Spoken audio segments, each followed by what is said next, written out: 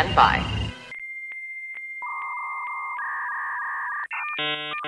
Hello, this is Penn Jillette. The possibility exists that if I were to actually listen to the lackadaisical Librocubicularist podcast featuring host Jordan Maywood, I would potentially enjoy it. A ringing endorsement. Potentially enjoy this episode, which will start after the other half of my magical comedy duo Teller gives us a countdown. Take it away, Teller. Hello! Welcome to the LibroCube. My name is Jordan Maywood, and I am the lackadaisical Librocubicularist. I am speeding very fast. Yeah, just sometimes for a sense of exhilaration, get her up to about 120. Yep. You gotta know where the cops will be hiding, though, I tells ya. Okay. Anyways, ignore all that and listen to this. Today is Movie Monday within the LibroCube, which means I should say that there will be spoilers. I should say that for the reason that there will be spoilers. So, that statement should, for all intents and purposes, cover my ass against anyone decrying spoilers. That's what it should do. Another thing I quite often say at the top of every show is that if you like what you hear, the only payment I ask is $1 million.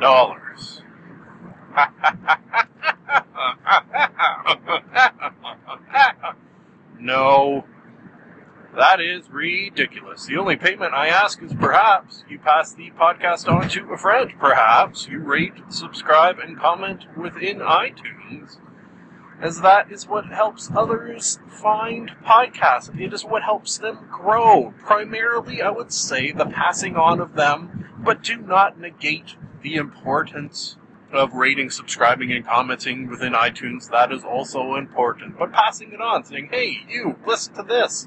Please do so. That is my only form of payment, as I have indicated. That said, will of course take us into our last piece of podcast-related business, which is today's sponsor, which is Hobbit stock,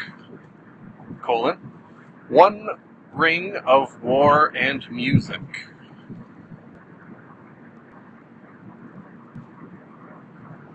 So, once again, today's sponsor is the music festival Hobbit stock, One Ring of War and Music. So, that is the sponsor. I'm just gonna move on and not talk of that any further. Move on into our next, or rather first, movie, which is Woodstock, 3 Days of Peace and Music. Interesting. This, it's kind of a little bit of a cop-out. I think that if someone sort of bolted me to a chair and started plucking my fingernails and said, "What is your favorite movie?" Well, first, that would be very strange of them to do so. But if they absolutely made me, I would probably just say this movie. Just for the reason that it's too hard to pick a favorite movie. I've got sort of a rotating top 10 movies that sort of move in and out, and you could ask me on one day and the list will be different and then the next. So you never really know, because it's too difficult to do a absolute favorite movie. Your favorite's going to depend on your mood and things of that nature, and just lots of variables that it's an unfair question. So I kind of use this as my default if someone absolutely makes me answer this question, which I try to wiggle out of, usually successfully. I will just say this movie, because it's a movie that no matter what your mood, at least it's going to have some pretty friggin' awesome music in it. And it's an interesting movie, and blah, blah, blah, blah, blah. Hippies. So, what I did was something I've done probably 3 or 4 times now, usually not 2 years in a row, but sometimes years in a row, and that is, on my birthday weekend, I will get drunk and watch this movie. Kind of a little birthday treat to myself, So that is what I did on my birthday weekend, which was a couple of weekends ago. This episode, because I am ahead a little bit as far as my recordings of episodes, was in the hopper, let's say, for a little bit. Just for a little behind-the-scenes action. Anyways, it's kind of hard to talk about this movie without doing, like, research and going into a great amount of detail. So I have decided that I'm not really going to talk too much about it, other than to say, if you like the music of the decade in which Woodstock it was, then you're going to like this movie. It's a kind of documentary style, a little bit, probably more akin to just a recording of a concert with some behind-the-scene action shots as well. I suppose it does, in between showing some of the acts that played at Woodstock, gets into the crowd and talks to them more than happens in other films, other concert movies. I know my dad's a huge fan of concert movies, but to be 100% honest with you, I think this is the only one I've ever watched, is this one. And my desire to see other ones is not huge, so that's kind of curious. I think because it's like a nice variety. It's got a whole bunch of different acts, and it's not 100% music 100% of the time.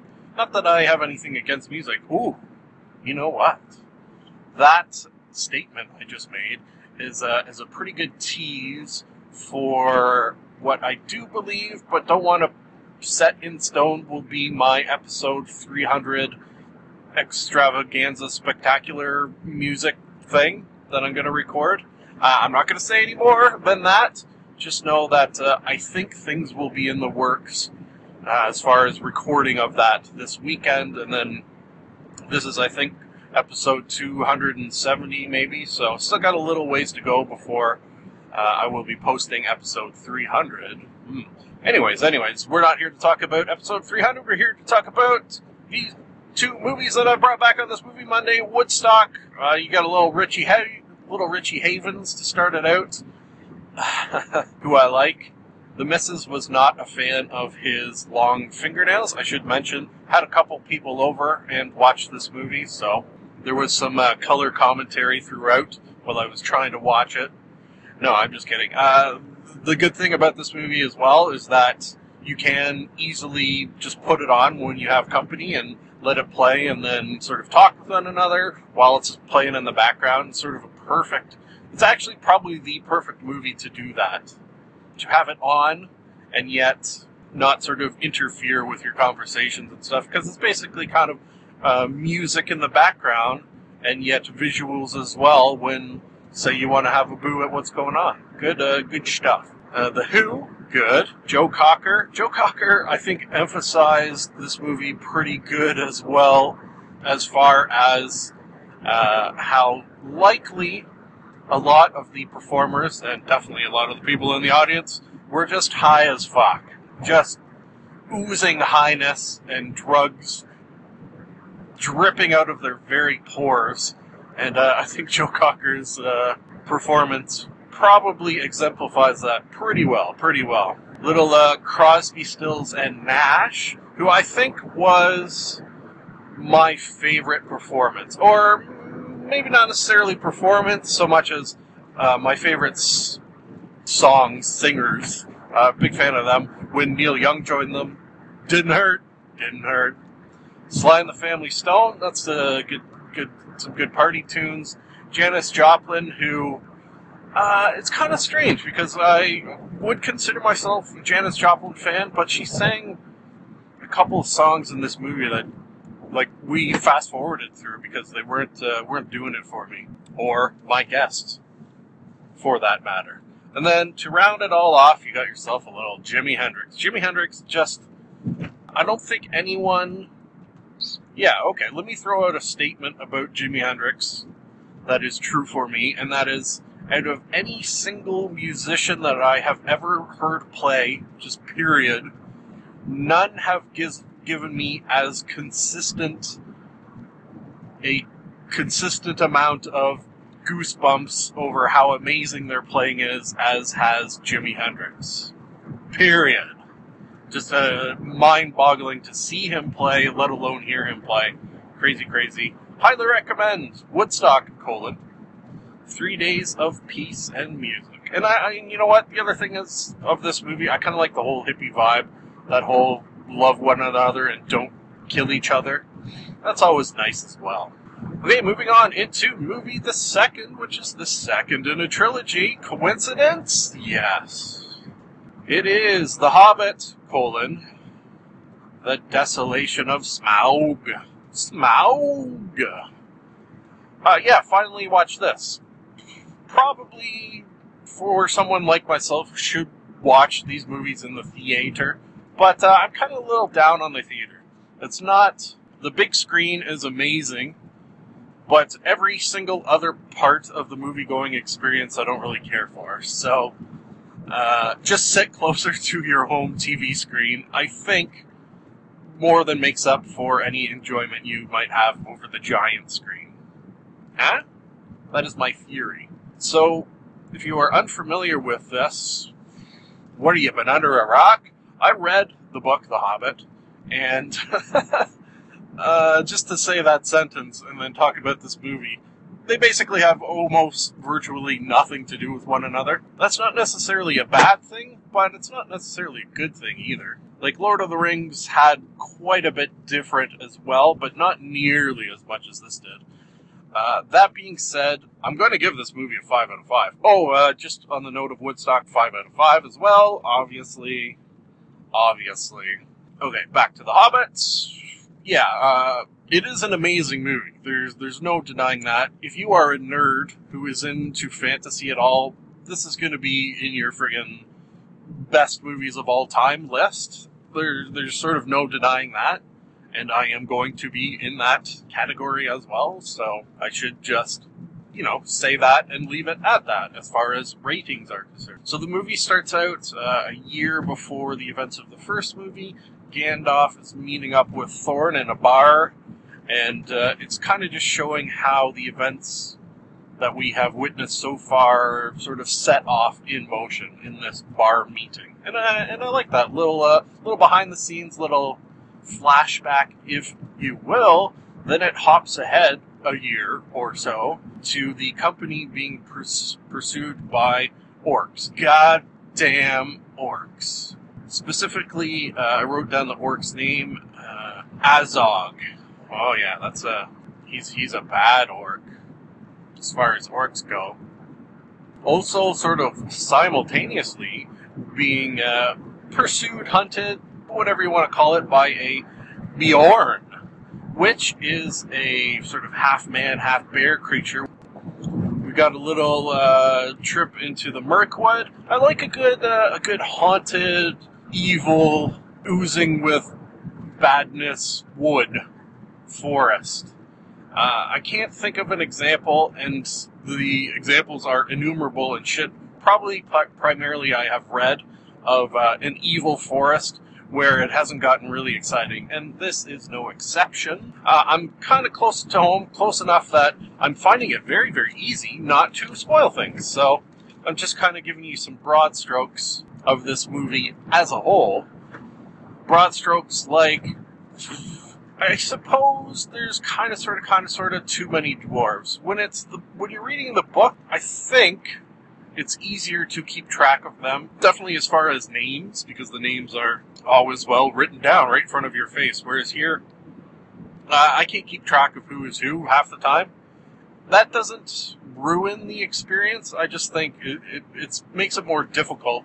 Certainly, I imagine for the writer's point of view, to keep a track where everyone is at any given moment. There's a good barrel, dwarves and barrels running down a river scene. That made me think that this movie can quite easily be turned into like a ride. So you are in the role of dwarves and barrels. The Dwarves and Barrels ride, they would call it, presumably. I might even call this episode the Dwarves and Barrels ride, because that is amusing to say. Please, for the love of God, say it yourself. Dwarves and Barrels ride? Dwarves and Barrels ride? It's fun, I assure you.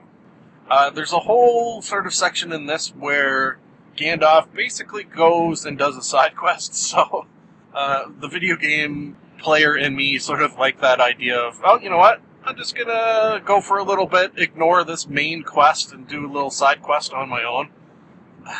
Very much had that feel. The, of course, highlight, yeah, maybe, is Smaug himself, voiced by Benedict Cumberbatch. Something that I found interesting on that is I have heard Benedict Cumberbatch speak, and I didn't quite recognize his voice as this. I think they did. They must have done a little something where he disguised it a little bit. It seemed a little bit not him-like. I don't know. You know what? I'm curious. Did anyone else find that? The interaction between Smaug and Bilbo was very reminiscent of what I remember from the book.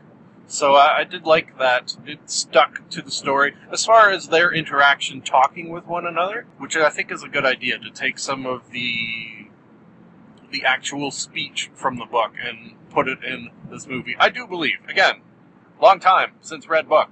One thing I was a little surprised about is that where they decided to end this movie. There was, as far as this movie is concerned, not a lot in the way of conclusions as far as pretty much anything. It's raised many more questions and sort of open-ended, questy things than answered anything from the previous. For example, Smaug is on his way to a nearby village. I forget what the village is called. To, destroy the shit out of it. Destroy the shit out of it, as a dragon does. And that's sort of where we're left with our cliffhanger. And a hell of a cliffhanger it is, I tells ya. Very, very curious how the whole thing is going to turn out. And you can imagine, probably fairly easily, that the next Hobbit movie will make an appearance on a Movie Monday within the Liberal Cube. That is a for sure. For sure. Folks, I managed not to spoil that, really, at all, for the most part. Right? Question mark? I can't hear you? This is a podcast, one-way conversation only. I will say to you, because you can hear me, though, that, oh boy, it is nice to be nice to the nice. Thank you for listening. We here in the Liberal Cube would love to hear from you. If for any reason you would like to contact us, you can do so via the email address maywood.jordan@gmail.com. And now I have a theory. I've got a theory that it's a demon, a dancing demon. No, something isn't right there. I've got a theory. The best is yet to come, and babe, won't it be fine? You think you've seen the sun, but you ain't seen it shine. Wait till the warm-up's underway. Wait till our lips have met. Wait till you see that sunshine day. You ain't seen nothing yet. The best is yet to come, and babe, won't it be fine? The best is yet to come the day you're mine. Live long and prosper.